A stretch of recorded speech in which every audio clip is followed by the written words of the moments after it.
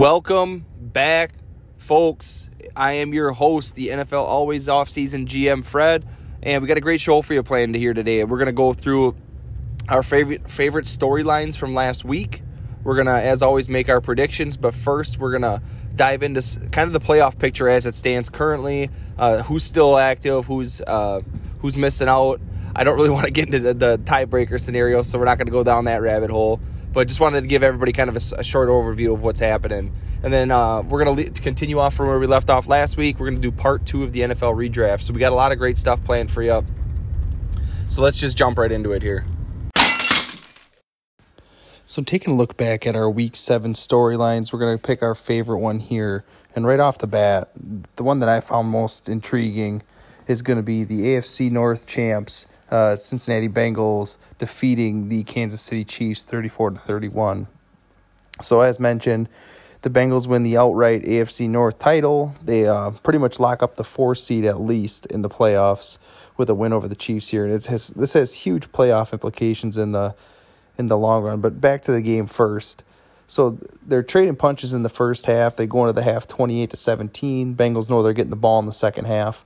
They end up scoring, and they really made it a competitive game from there. They had a interesting series of events where they get down to the goal line at the end and go for it on fourth, get a penalty, get the ball back, end up kicking the field goal and kneeling the clock out to win the game. But really, this was a offensive showdown. 475 yards for the Bengals and 414 for the Kansas City Chiefs. Most of the damage was through the air for both teams. 415 for the Bengals and Joe Burrow, and 259 for Patrick Mahomes on the other side of things. And really, if anybody was watching this game, the main thing that you got to take away from it was Ja'Marr Chase and Joe Burrow are next level good together. As mentioned, they got 446 yards with Burrow and 4 tutties, but Chase ended up with 11 grabs, 266 yards, and 3 touchdowns. They're averaging 24 yards a pop on Sunday every time they made a connection there. And it was truly something to behold. They're not afraid to take shots, and Ja'Marr Chase is absolutely phenomenal at some of these 50-50 balls. He's really strong going up and getting it and coming back down. And really after the catch, I was kind of surprised at some of his breakaway speed that he showed on one of his touchdown runs to the end zone. But hats down, this was an absolutely phenomenal game. It had the right amount of offense everybody likes. Came right down to the end of the last play. And congrats to the Bengals that are getting to be AFC North champs. And on the flip side of things here, this really affects the Chiefs' playoff runs here. And I know in our prediction segment, we're going to kind of try to break down some of this stuff and what it currently looks like, what it could look like. But this drops them out of the 1 seed and allows Tennessee to move up. And really now the Chiefs have to win, and they're going to need some help as well too. So really hurts their chances. The playoffs won't run through Arrowhead, but nonetheless, the Bengals get a huge win, and that's the main storyline here from this past week. Next up is going to be the Las Vegas Raiders taking down the Indianapolis Colts 23-20. Once again, they get a last-second field goal to take the lead, get the win in a 1-score game. And this is one of the weird games where I know watching most of it the entire time, it was Derek Carr kind of struggling to get anything going offensively. He had 2 picks early and a touchdown, 255 yards total. And Josh Jacobs added 63 on the ground and a touchdown. And it didn't really seem like there was much of a threat from the Raiders to win this game until you look up at the scoreboard in the fourth quarter and you can see they're marching down the field going for a game-winning field goal. And I picked the Colts. I thought that they were going to be much better. It's another extremely pedestrian game for Carson Wentz, 148 yards and a touchdown. Jonathan Taylor does Jonathan Taylor things, adds 100 yards and a touchdown, showing that he's the driving force in that offense. But once again, this is where the MVP conversation starts and ends with running backs. Jonathan Taylor has a good day here, 100 yards, 5 yards a carry and a touchdown, but he's not affecting the game enough to really take it over and win these decisive games like this. This is where we're going to need more from Carson Wentz, and this is where you're going to get in trouble in the playoffs. If your defense is stepping up like they did, creating turnovers, and your running backs controlling the ground game, 5 yards a carry, that's controlling in my opinion. Now you need to do your job. They're going to start loading the box. We're giving you extra possessions. You got to capitalize on them. And they didn't really do that in this one. So Raiders get the rare -2 turnover battle win. And really they keep themselves alive in the playoff race. And like I said, we'll go into that later. But the big thing is they're the second storyline coming out of the weekend here, which will take us right into our third storyline from the past week. And that's going to be I'm looking up the score here. I apologize. The Cardinals outlasting the Cowboys at Jerry World, 25-22. So another one here where the Cardinals, I'm pretty sure everybody had the Cowboys in this game. They were still alive for the 1 seed. They come into their home game here against a team in Arizona that's really been real in the last few weeks. They had a couple of real tough losses. One to the Lions. I believe one was to a divisional foe there. And I believe it was the Rams. And they just haven't looked like a complete football team in a while here. And still they make a few head-scratching plays. But nonetheless, Kyler Murray, a great day for him. 263 yards, 2 touchdowns, 44 yards on the ground. To combine with about 70 yards from other members of the Arizona squad between Chase Edmonds, Dortch, and Ward, and Eno Benjamin as well. So quite a few contributors on that offensive staff. They also spread the ball around pretty well. A.J. Green, Christian Kirk, some big days. Zach Ertz making his presence known since he's come over from Philly. And then on the flip side of things, Dallas. Dak looked all right at times. He's getting the touchdown numbers here. He's got 3 through the air. 226 yards, though, is not his normal output that we're used to seeing. And really the ground game for Dallas is almost completely non-existent, and their refusal to try to put the ball on the ground and really get something going is something that's really going to come back to hurt them in the postseason. Their leading rusher on the day is Dak with 5 carries, 20 yards. They only had 12 carries between Ezekiel Elliott, Tony Pollard, 25 yards. That's just never going to get the job done. That's not going to keep opposing offenses off the field, keep their defenses on the field, run the clock. That's just not enough offensive output in general either. 301 yards is just extremely pedestrian. So I have some serious concerns with the Dallas Cowboys, especially when you're beating them on some of these NFC East teams that really aren't that great. And then you go against a solid foe in the Arizona Cardinals, who for much of the season held the 1 seed, and you just look almost like floundering on offense. Arizona Cardinals also win the turnover battle in this one. They go +1. They force a fumble for the Dallas Cowboys. And really, this is a huge statement win for the Cardinals. They kind of were in all different kind of sorts coming into the week. Nobody's really sure what was going to happen there. Are they going to be able to recover in time for the playoffs? Is Kyler Murray not who we thought he was?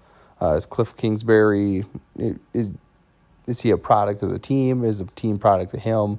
There's just a lot of different narratives coming from this one, and I think they kind of silenced some of them. This is a big-time win against a playoff foe, so congrats to the Cardinals, and they get our third best storyline from the weekend. And of course, for our fourth storyline, this game's got to come up at some point here, just because of all that happened during it. And we'll get into some of that after we kind of break it down here, but it's going to be the Buccaneers overcoming the New York Jets to win 28-24.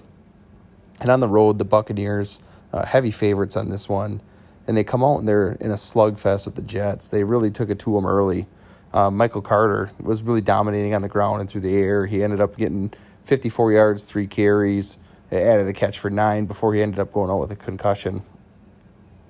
And really, Braxton Berrios has really come on as like this dynamic playmaker that LaFleur's kind of took off the scrap heap and kind of created something with him. He 8 catches, 65 yards, a touchdown to add with 2 carries on the ground for 12 yards and another touchdown. So they're doing some pretty dynamic things with him, with a guy that not a lot of people gave a chance to do much of anything. And like I said, they made it extremely competitive through, at least halftime into the fourth quarter here. It was 10-17. Jets were leading at half. They both come out and scored a touchdown a pair in the third quarter, and then that's when the Buccaneers pulled away and took the lead. The main storyline coming out of this one is the Buccaneers lose Antonio Brown, who just absolutely went bananas on the sideline and took all of his stuff off, throwing it in the crowd, and he's crossing the field as the game's going on. And as soon as the game's over, there's a lot of leaks saying, like, oh, yeah, he's no longer a part of the Buccaneers organization. We're done with him. Basically, it looked like he quit on his team. It looked like they tried to save him, like, hey, man, don't do this here. And then he's gone the next second. And I didn't see a lot of people chasing him, was a good point. Who's going out there trying to stick their neck out for him to keep him out there and making sure he's making the right decision here to stay with the team and really make this big push for the playoffs again? And it was nobody. But it's still a fluid situation there. It sounds like Brown had some concerns that the training staff wasn't acting in his best interest, that he had an injury and they were going to force him to play, and he said he wasn't ready. So it'll be an ongoing saga. But nonetheless, it created some very interesting drama for the weekend. But with Antonio Brown gone and now Chris Godwin in the IR with the ACL tear, they're running out of weapons fast. I know Gronkowski's healthy in this one, 7 catches, 115 yards. But other than that, they just got Mike Evans. I mean, Mike Evans is all-pro level worthy receiver, 4 catches, 47 yards, and a TD.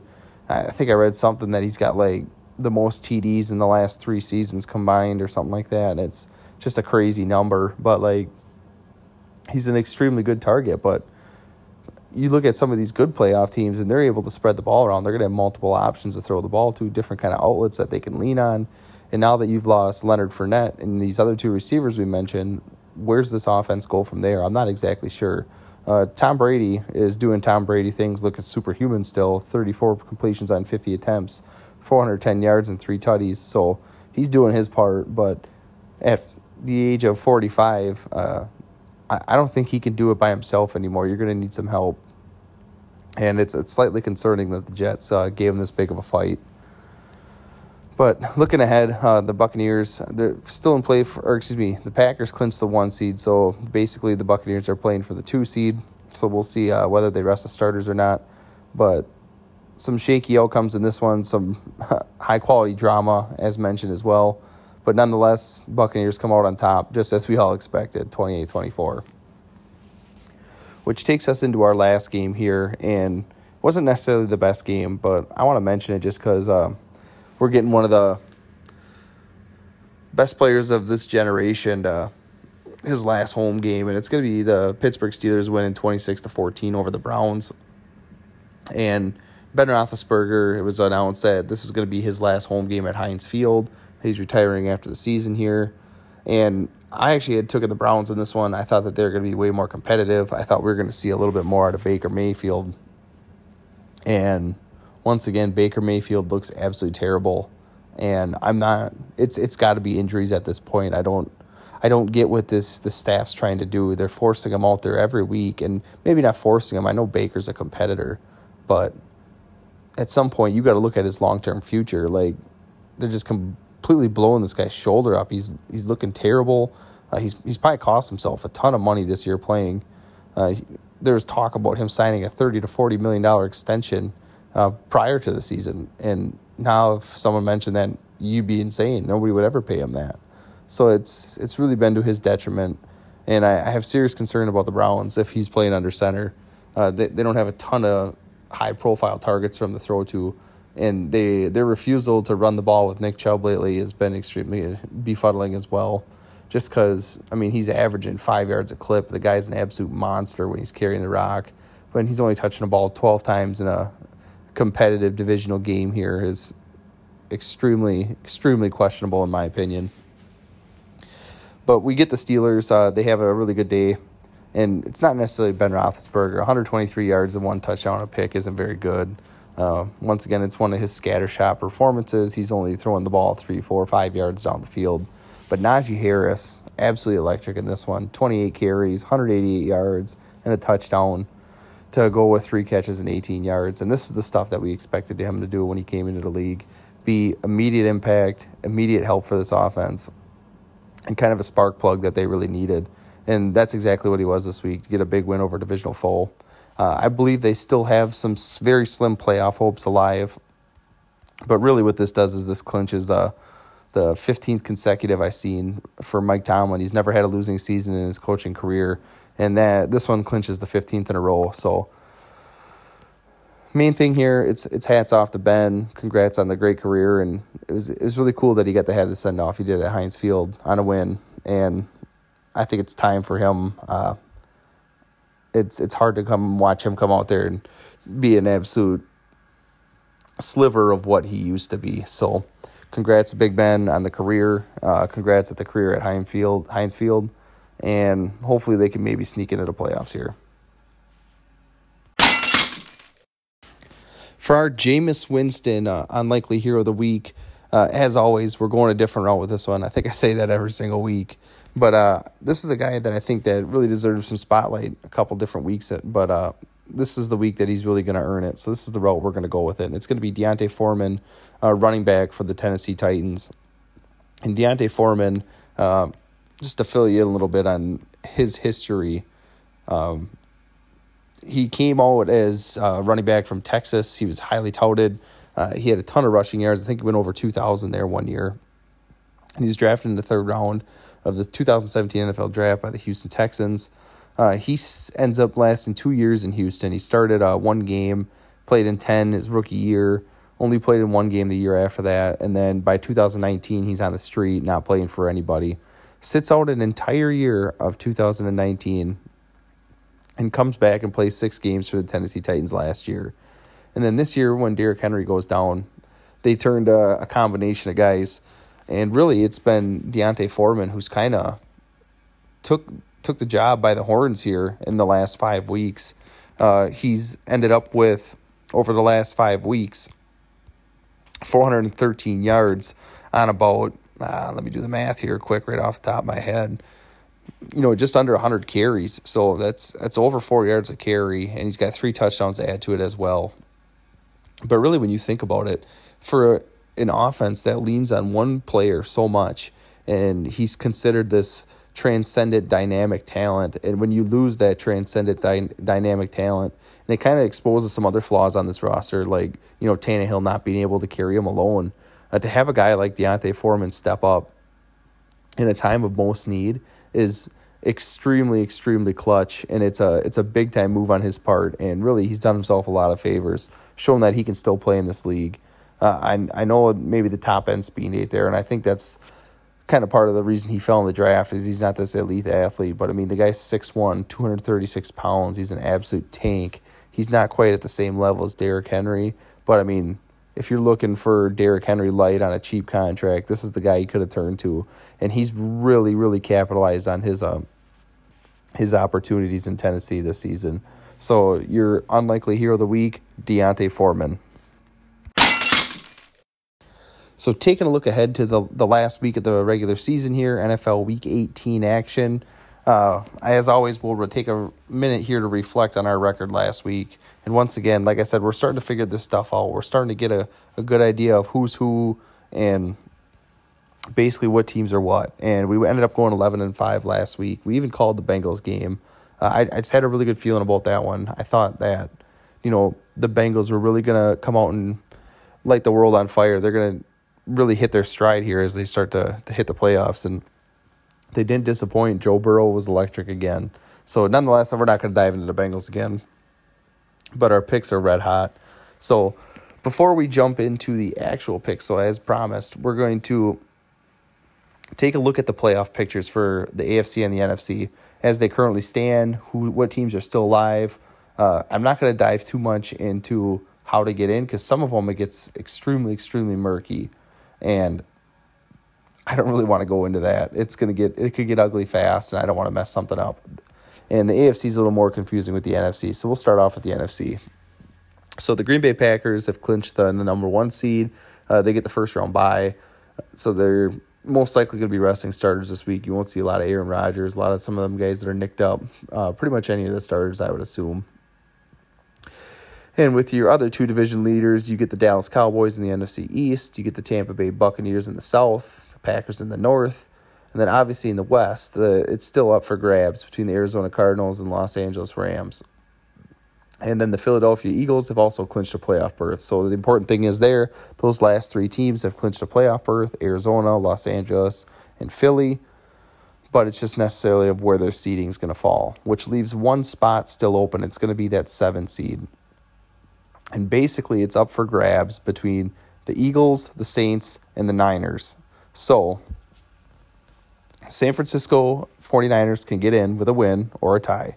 So, basically, they control their own destiny. They win, they're in.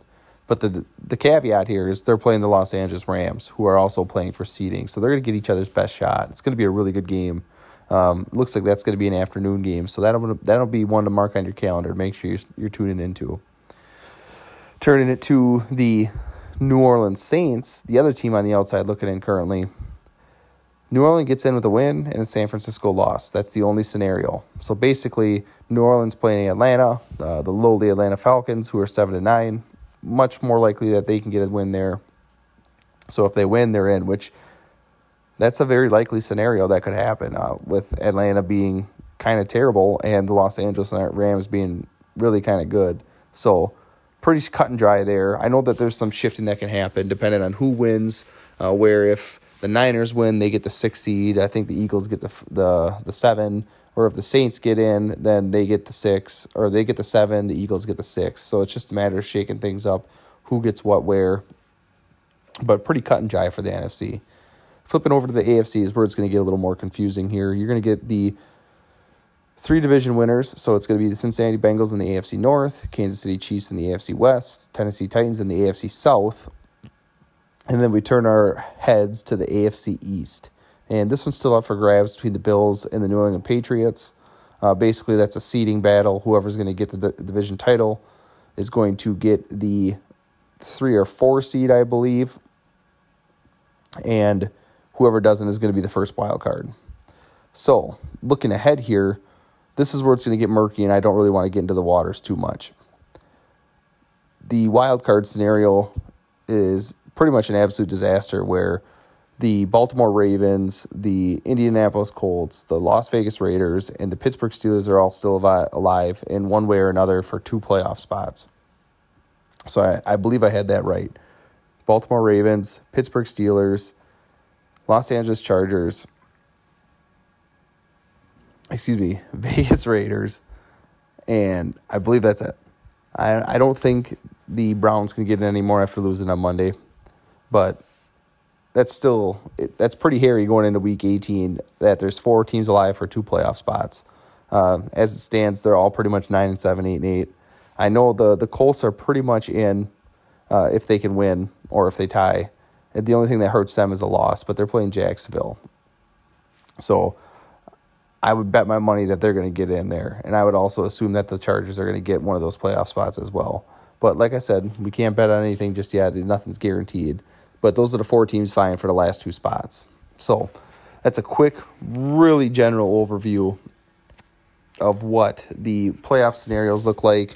So you can imagine just about who's going to get their best game. A lot of them teams that have clinched already aren't going to be playing much of their starters. So unless they're battling for seeding, which is really only a few of them teams. So let's just jump right into the games here. We get back a couple Saturday games. Taking a look ahead here, it's going to be the Chiefs at the Denver Broncos. The Broncos really aren't playing for anything, and the Chiefs really are fighting to get the best seed that they can after coming up short this last week against the Cincinnati Bengals. So I'm going to rock with the Chiefs here. They've owned the Broncos. The Broncos didn't look very good against the Chargers last week. They looked extremely non-competitive. And I think the Chiefs are going to be hungry. They're going to come in mad. They're going to come in angry. They're going to put up a ton of points, and I don't think the Broncos are going to stop them. Give me the Chiefs over the Broncos. Taking us into the NFC East showdown, and it's going to be the Cowboys at the Philadelphia Eagles. So the interesting thing here is the Cowboys fighting for seeding most likely start a lot of their main guys. They might call the dogs off, they can't call the dogs off at the first NFC game. But flipping the script here, the Eagles really aren't playing for that much here, to be honest with you. You're playing for the 6th or the 7th seed. So in my opinion, if you're banged up, there's some guys that need some rest, get them some rest this week. There's no reason to play them. Come firing in on all cylinders, because you might have to play the Cowboys again in that first round. So don't show them nothing. Real vanilla game plan. And come ready to fight round 1. So it'll be interesting to see what team we get there. But nonetheless, I'm taking the Cowboys. I just think they have more to play for here, and I think you're going to get their best shot after coming off a tough loss to the Cardinals. Which takes us into our next game. It's another NFC East showdown, and really, it's a meaningless game. They're not really playing for much here. It's going to be the Washington football team going against the New York Giants. Side note, apparently Washington football team's picked a logo, and they're going to reveal it on sometime in February, that first week. So that'll be interesting. But really the only person that's worried about this game has got to be Joe Judge, because if you come out there looking like you did last week against a team that's not very good, with a quarterback that's not very good, again, your job is seriously going to be in jeopardy. I know the front office come out and said that they're both going to be back, but if you get trounced by Taylor Heineke and the Redskins, the football team, by 30 points, what are we doing here? Why are we keeping this guy? Nobody wants to play for him anymore. You might as well clean house right away. So I'm going to take the Washington football team just because I'm not a believer in Mike Glennon and Jake Fromm and whatever cast of quarterbacks that they're going to trot out there and look terrible. I feel terrible for guys like Saquon Barkley and a couple of these receivers on the roster, like Kenny Golladay and these guys that really want to put up numbers. They want to be on great offenses, and they're just getting almost nothing from this team. And it doesn't seem like nobody wants to play for Joe Judge again. And once again, the Washington football team, I don't know if they necessarily have more to play for. I think they're in a more stable situation, but I think you're going to get guys like Taylor Heineke still with something out there to prove that he could still be the guy somewhere possibly. He could be a bridge gap solution, and I think you're going to get a good game from him. So give me the Washington football team over the New York Giants. Taking us into our next divisional showdown, it's going to be the Cincinnati Bengals at the Cleveland Browns, and it's already come out that many of the Bengals are going to end up missing this game. It sounds like Joe Burrow's not going to play. I'd expect a few of the other starters not to as well. Try to get some of them bumps and bruises taken care of, just because I think it's a very outside shot that they can really affect their seeding one way or another. And on the flip side, I think the Cleveland Browns, a lot of this roster, I mean, I don't know if they have a shot at the playoffs. I don't believe they do. And I think you're going to see a guy like Baker Mayfield is seriously playing for his job. He's playing for his next paycheck. And, like, if you look terrible again, you've looked terrible all season. What's your lasting impression going to be? Is it going to be, a 3-touchdown, 275-yard performance against the Cincinnati Bengals and their backups? Or is it going to be another pedestrian, 1-touchdown, 2-interception, 175-yard game where it looks like you can't push the ball anywhere and you have no accuracy on any of your passes? So I think just based on that, you're going to get a lot more competitiveness out of this Cleveland Browns team. If they really want to rally behind Baker, if they really believe he's the guy, these players are going to give everything they got, and they're going to come out and they're going to beat up on a Bengals team that's pretty much giving the game up. So give me the Browns over the Bengals. And we're blessed with all kinds of divisional showdowns this week. We get the Steelers at the Ravens. The Ravens are still fighting for the playoffs, and it sounds like they're going to push for Lamar to play this week. After a couple weeks of rest, I would expect much more competitive football being played by him. Last week he couldn't even make it through practice, still limping off the field. So no surprise he was inactive. But if they really want to fight for the playoffs, if they want to be in contention and even have an option with some help from others to get in, they got to win this week. And I think Lamar gives you a much better shot than Tyler Huntley or Josh Johnson or whoever, anybody else is that they plan on trotting out there at any point in the season. So give me the Ravens over the Steelers. I just think there was a little bit of magic with Big Ben beating his last home game last week. I think it's going to wear off here. I think it's going to come up short. You're going to see some more of the running game that's been exposed in weeks past, and the passing game really not being able, the pass defense not really able to stop anybody. Hopefully T.J. Watt breaks the single-season sack record, and he's really only played like 14, 15 games this year, so that'd be really cool. That something that would be cause for tuning into the game here, but still taking the Ravens over the Steelers. And another game that's going to matter for pretty much nothing here, it's going to be the Green Bay Packers at the Detroit Lions, and it sounds like the Packers, with the 1 seed wrapped up, most likely going to rust some of these starters. I would imagine we don't see any of Aaron Rodgers here with the toe issue he's been dealing with. But I'd still tune into this one just to see what you can get out of Jordan Love with some of these second-team guys against a lowly Detroit Lions team. And really, the Detroit Lions, they play hard against everybody. So what makes you think that they're not going to come out here and give their best shot to a team that's been picking on them in the division for weeks and weeks? I'm not going to go against the Packers, even with some of the backups playing. I think Jordan Love has gotten a bad rap, and it's not really been fair. That Kansas City game thrown to the fire, and the coaches really didn't do much in game planning wise to help him and slow down some of that pass rush. I wouldn't be surprised to see the Lions take something out of the playbook for that against the Green Bay Packers.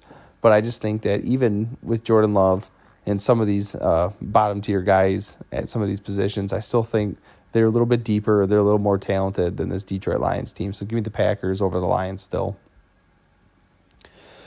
Taking us to another divisional showdown, and as we said, this one's got some serious playoff implications. It's going to be the Indianapolis Colts at the Jacksonville Jaguars, and the Jacksonville Jaguars at this point in time look like a middle school football team. I mean that, I guess it's not a very nice thing to say, so I mean it, I guess, as I say it, but you're getting blown out of water week in and week out. I mean, 40 points by a New England Patriots team that, I mean, sometimes they don't even throw the ball more than 5 times.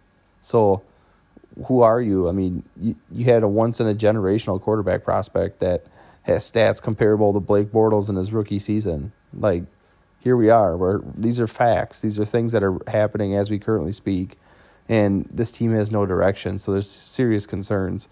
On the other side, Jonathan Taylor might run for 250 yards in this one en route to securing a playoff berth for this team, and I think they're going to do it this week. I think it's going to be blown out of the water, 20, 30 points, convincing win. Indianapolis Colts get in, and they beat the Jacksonville Jaguars.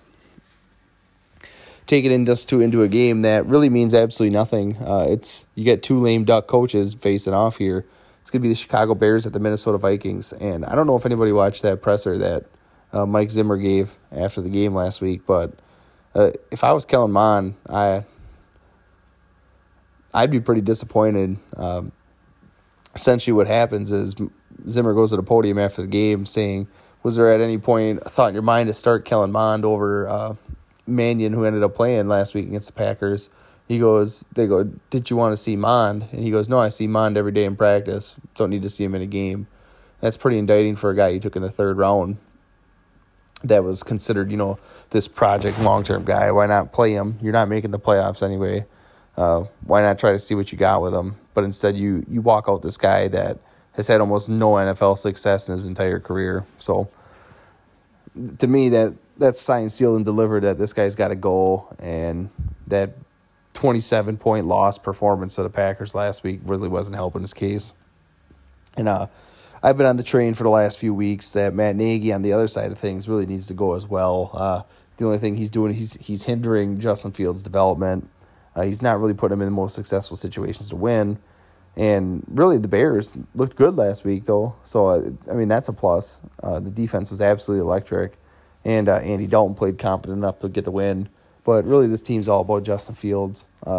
What can you get from him? This is going to be his last start of the season.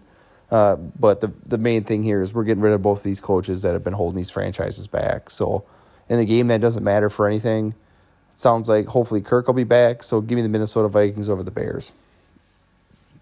Taking us to the Tennessee Titans and the Houston Texans. And the Tennessee Titans, as it stands, are the number 1 seed in the AFC. And win really secures that for them in the playoffs running through Tennessee, which if I would have told you that 3-4 weeks ago with Derrick Henry sitting on IR, you would have called me a liar. But facts are facts, and that's exactly where we stand here.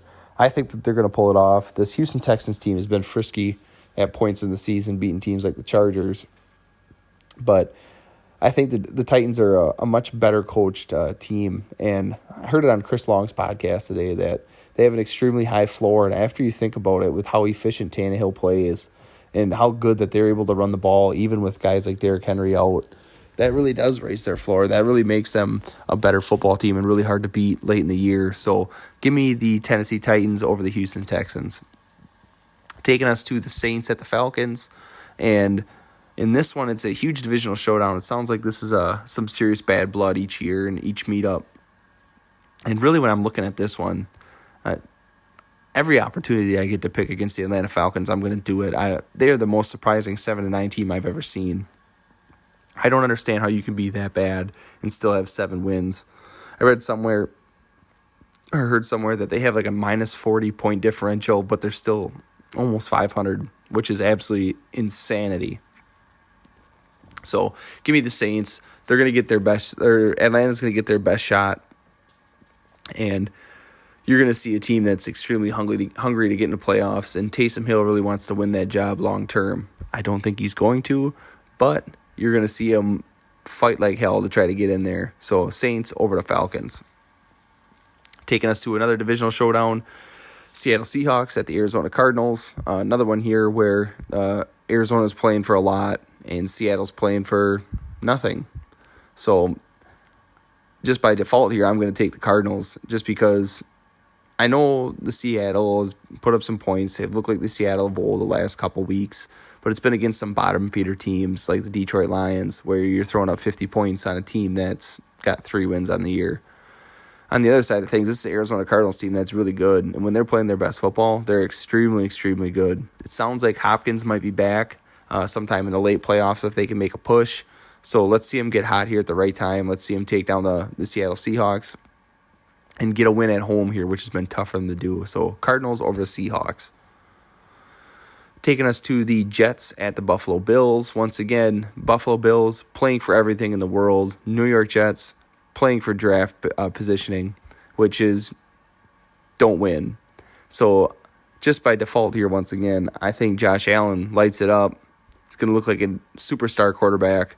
He's going to beat the brakes off the Jets, and the Jets, they're going to fold it in here early. I mean, they're going to play their guys, but it's not going to be competitive. I think they looked tough against the Buccaneers last week, but I think it's going to all come crashing down over there in Buffalo. So Bills Mafia over the New York Jets. Taking us into another divisional showdown. If I had $1 for every time I said that, I'd have at least $15 probably, $14 this week. But it's going to be the New England Patriots at the Miami Dolphins. Patriots, as we mentioned, beat the tar out of Jacksonville last week. Mac Jones throws for 3 touchdowns. Damian Harris gets a 1 or 2 on the ground. Ramondre Stevenson gets in on the action as well. And they just looked really good. Really another high-floor football team where you're going to get extremely, extremely stout defense. You got 2 running backs that are very aggressive, very downhill running the football with a quarterback that is extremely efficient, doesn't turn the ball over a ton. Against a team in the Miami Dolphins that has been like riding the absolute wildest roller coaster in the NFL.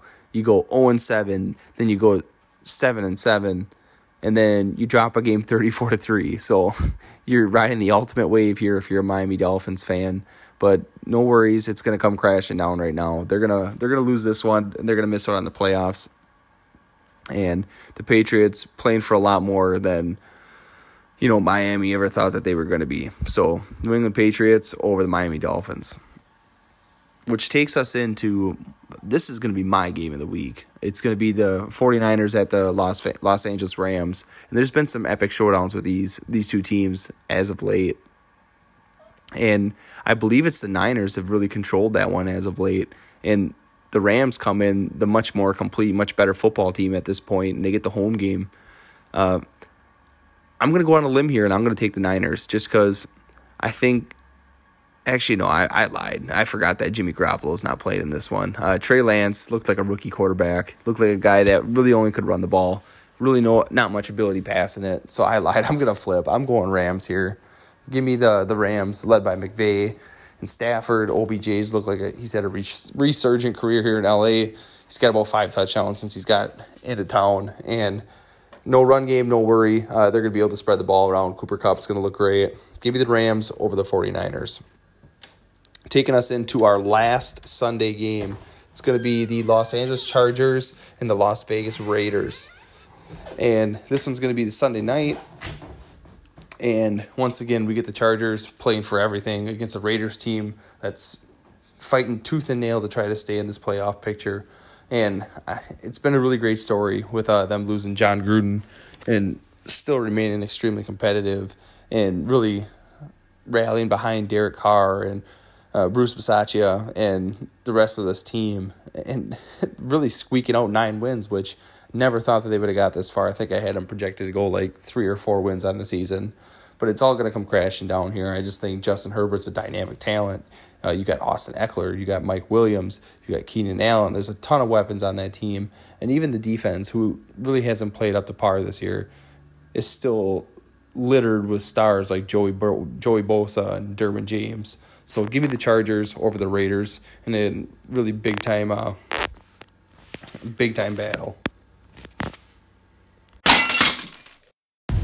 So continuing on from our last week's segment where we did the NFL 2021 first round redraft, we did picks 1 through 16, and we can run through them quick here just to make sure that everybody knows who's currently available and who's off the board and all that fun stuff. So right off the bat, we had the Jacksonville Jaguars taking Rashawn Slater.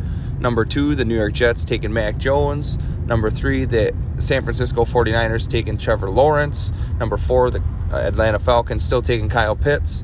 Number 5, the Cincinnati Bengals still taking Jamar Chase.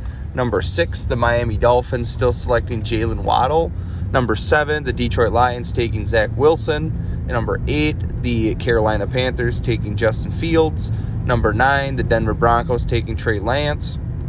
10, Micah Parsons to the Philadelphia Eagles. 11, Penei Sewell to the Chicago Bears. Number 12, Pat Surtain to the Dallas Cowboys. Number 13 would be Devonta Smith to the Los Angeles Chargers. 14 would be Jalen Phillips to the New York Jets. And then 15 is Davis Mills to the New England Patriots.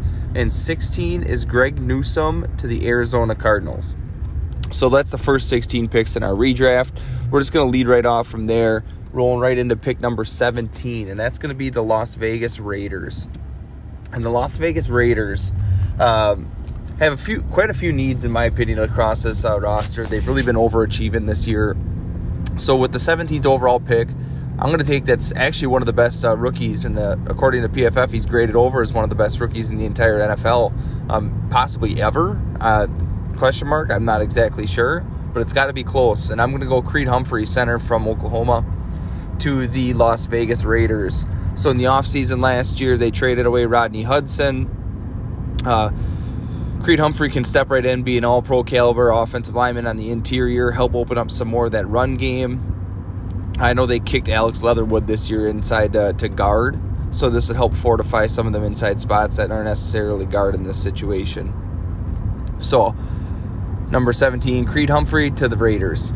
Taking us right into our 18th selection in the NFL redraft. And I apologize, I didn't say who they originally took. They originally took Alex Leatherwood in that 17th spot. And number 18 is going to be the Washington football team. Or excuse me, no, not the Miami Dolphins. Man, I'm all over the place. The Miami Dolphins, and they originally selected Jalen Phillips, who in our redraft is already gone. So in this situation, we're going to give him the next best pass rusher, and it's going to be Azeez Ojulari, outside linebacker out of Georgia. Originally was selected by the New York Giants. In this redraft, he's actually finished, I believe, with like 8 sacks on the year, which is really good. He's at one of the lone bright spots on that New York Giant defense. So they missed out on Jalen Phillips in this one, but they're still going to get a pass rusher that's going to give them an impact right off the bat. So Azeez Ojulari to the New York Giants, or excuse me, to the Miami Dolphins. This is just banned 1,000 this morning. Number 19, it's going to be the Washington football team. And originally they selected Jamin Davis, linebacker out of Kentucky. In this redraft, the route that we're going to go is we're going to get another weapon to build off of here, just because there's no quarterback that I believe is available from last year's draft at this point. Pretty much all of them are gone. There's 6 of them going in the top 15 picks. So why not build the rest of the offense around it? When I take a look, Curtis Samuel hasn't been what they thought he was going to be. Terry McLaurin's really kind of just balling out on his own there. So let's give him another target that's been very pleasant surprise. And I'm going to go Amon-Ra St. Brown. He's done a lot of things for the Detroit Lions this year. And he could really operate out of the slot for this team and kind of play all over the place. He can even take some snaps out of the backfield. I believe he's done some jet sweep stuff as of late as well, too. So my thinking is, why not pair him up with Terry McLaurin, another guy that can kind of play all over the place, and then all of a sudden you're extremely multiple, and you have another target for, it'd be Heineke this year, but in the future moving forward, you get two really young, great stars to build off of as targets for a young quarterback whenever you decide to bring one in. Rolling right into the 20th selection, it's going to be the New York Giants. And originally with this selection, the New York Giants took Kadarius Toney, wide receiver of Florida. In our redraft here, they're going to go Christian Barmore of Alabama, the interior defensive lineman from Alabama. Barmore originally went in the second round to the Patriots, but he's been absolutely outstanding this year. There was some first-round buzz for him last year, if I remember correctly. He was really ascending up some boards. Some people had him going in the first round in about this range. And honestly, it's looking like a mistake looking back, because he should have been taken in the first round. He's been a dynamic talent, pushing the pocket in the middle, being a run stopper in the middle, being an impact player for that New England's defense. That's, top 5, top 10 in the league. So we give him to the New York Giants in this redraft. And really, that's going to help fortify some stuff up front as well between Leonard Williams, Dexter Lawrence, some of these bigger bodies, and create some flexibility, really get your trenches right. And that's kind of where the football game starts. And if the New York Giants are looking to start anywhere, that's where maybe they need to start, because they have a lot of holes to fill. So, Christian Barmore to the New York Giants. At number 21, we have the Indianapolis Colts, and they originally selected Kwity Paye. And in this redraft, that's the same one we're going to give them. I'm going to stick with Kwity Paye going to the Indianapolis Colts. When I look at this roster, it's pretty complete, other than maybe a quarterback, maybe a wide receiver. But at this point, the wide receiver room has looked pretty good. T.Y. Hilton isn't quite what he used to be, but he's been marginal for them at least this year. When I take a look outside of that, you got Zach Pascal.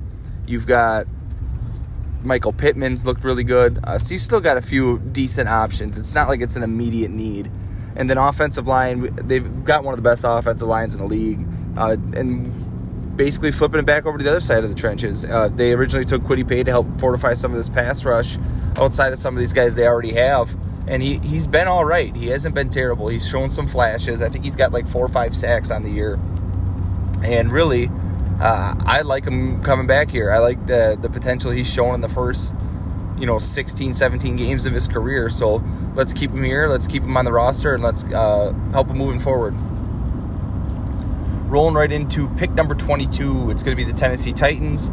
They originally took Caleb Farley, the cornerback out of Virginia Tech, who's been mostly injured this season, so we haven't seen much of him.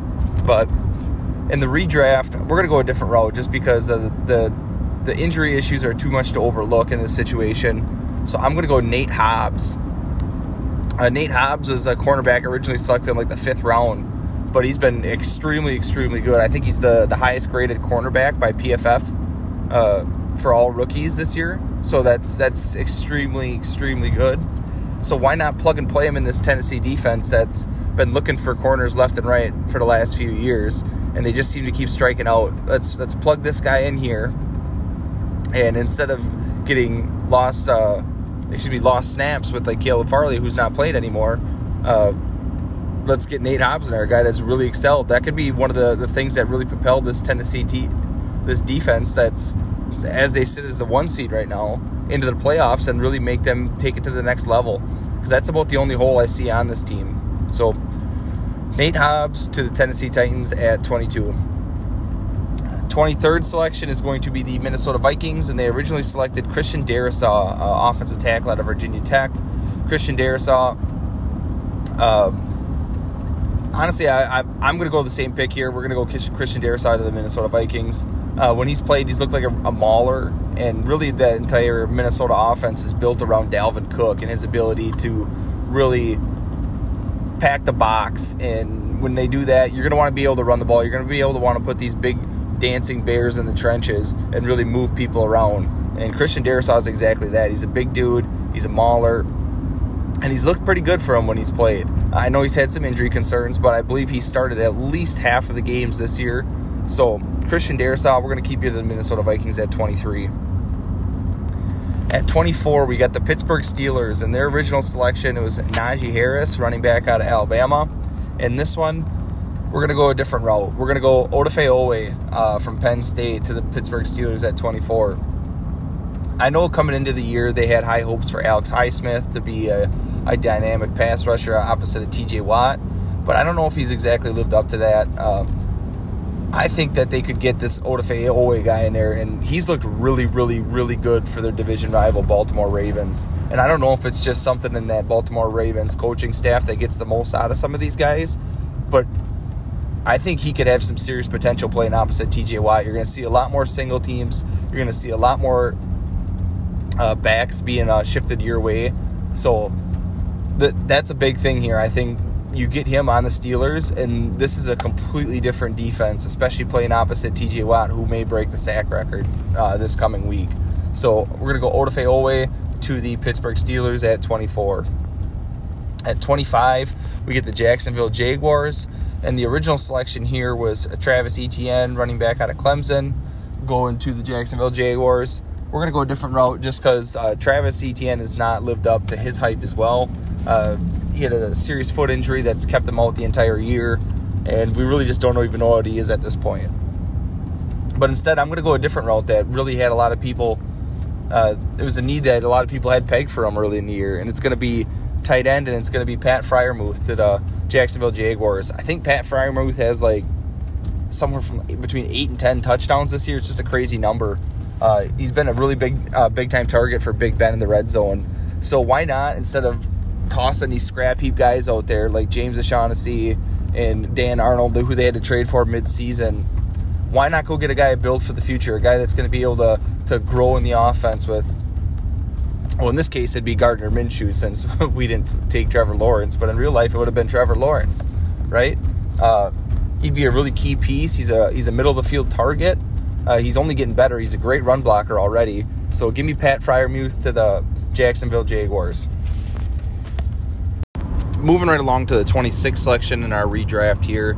It's going to be the Cleveland Browns. Originally the Cleveland Browns with the 26th selection took Greg Newsome. In this situation, he's already off the board. So we're going to go another route here. And we're going to get Jeremiah Owusu-Koramoah, linebacker out of Notre Dame. And really, they ended up getting him in the second round, which is an absolute steal.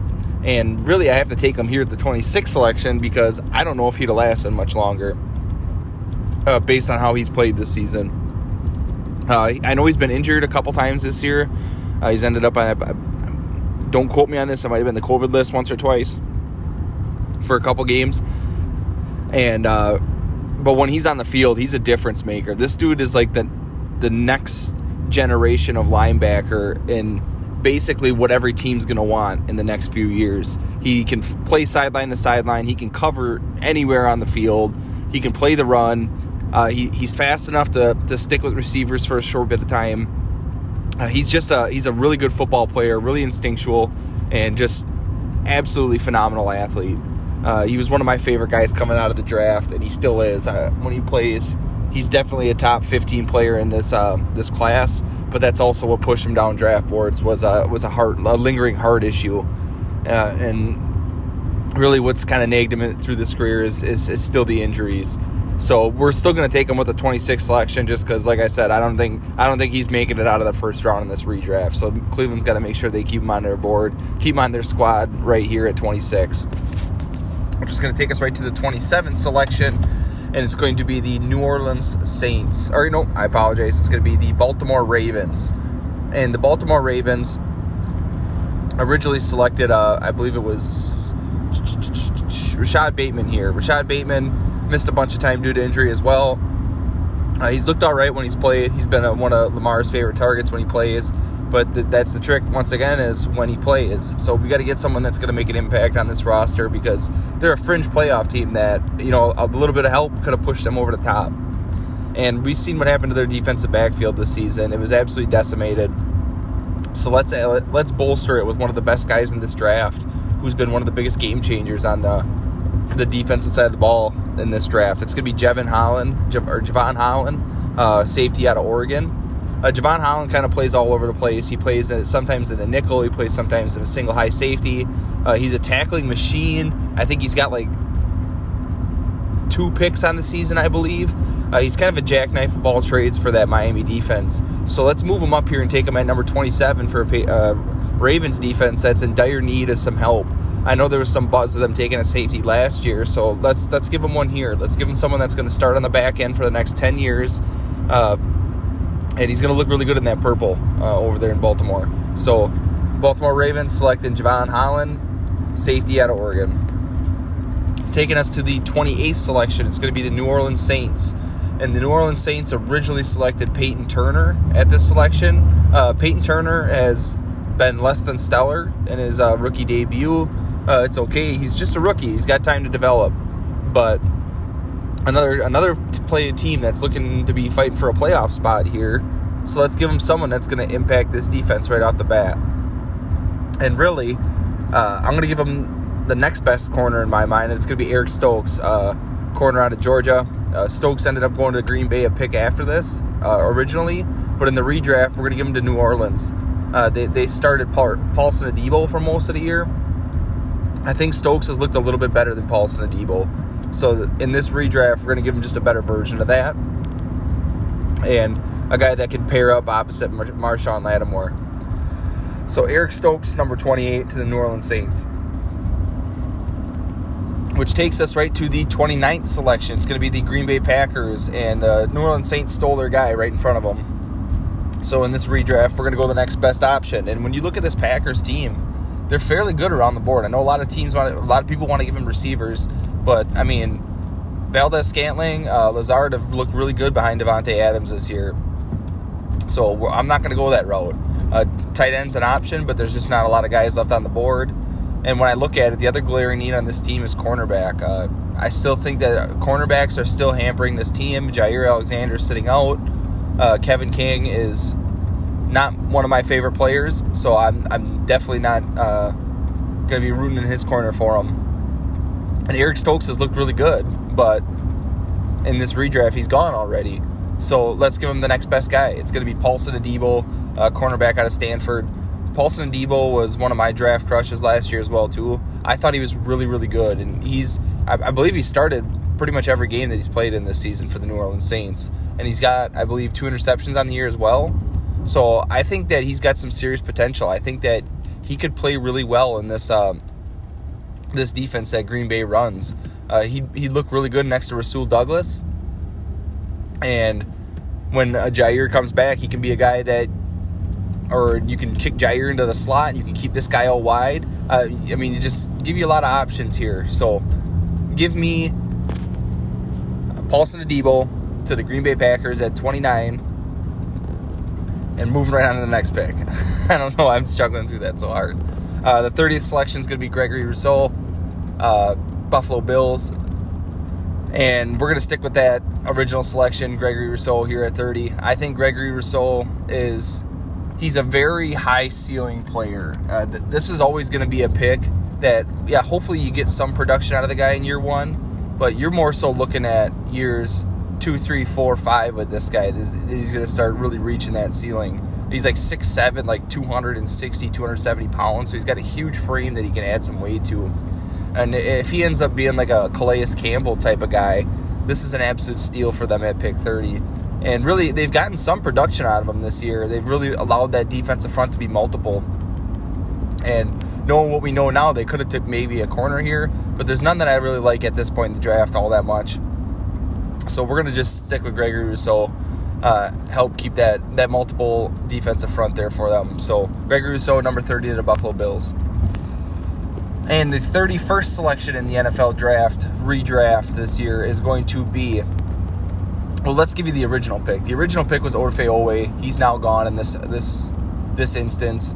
So we're going to go a different route here at 31, and we're going to go Elijah Moore, wide receiver, Ole Miss, to the Baltimore Ravens at 31. So Elijah Moore, he missed some time for the New York Jets, but he's had a couple of really breakout performances where he's had, half a dozen catches, 80 to 100 yards and a couple touchdowns. And I believe he's like the 5th leading receiver on that roster right now.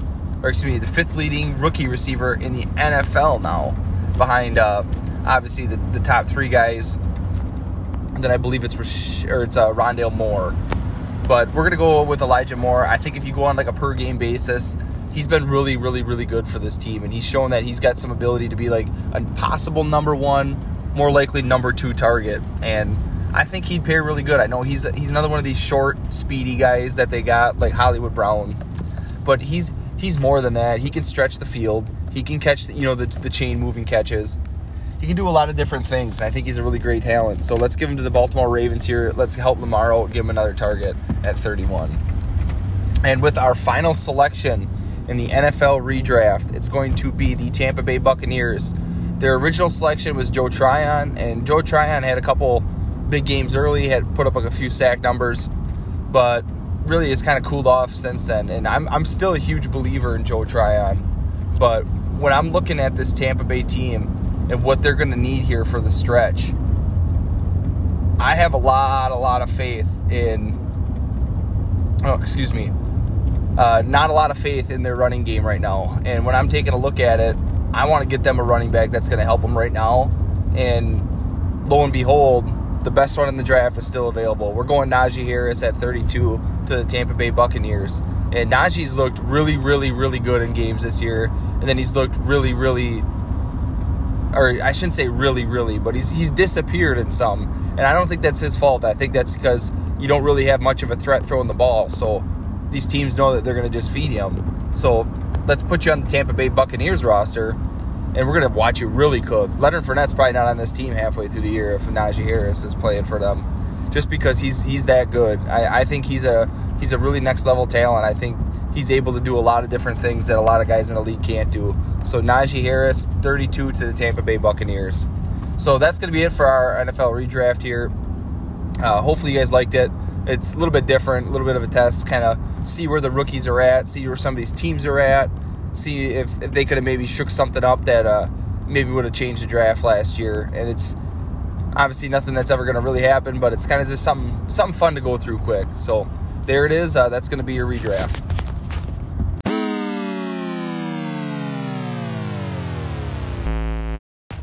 So that's going to be it, folks. That's all we got for you this week. Hopefully you guys enjoyed some of the stuff that we ran through. The NFL redraft took a lot of thought. I had to run through it all before we would start the podcast up and make sure I had it all sorted out and got the guys that I wanted where I wanted. And I just wanted to make sure we didn't miss anybody that was having a really good year. So let us know your thoughts on that. As always, make sure you hit subscribe. We're coming back each week with our favorite storylines and our predictions for the week ahead. It's the final regular season game, so it's going to get really interesting the week after this. So make sure you're tuning in. We'll see you next week.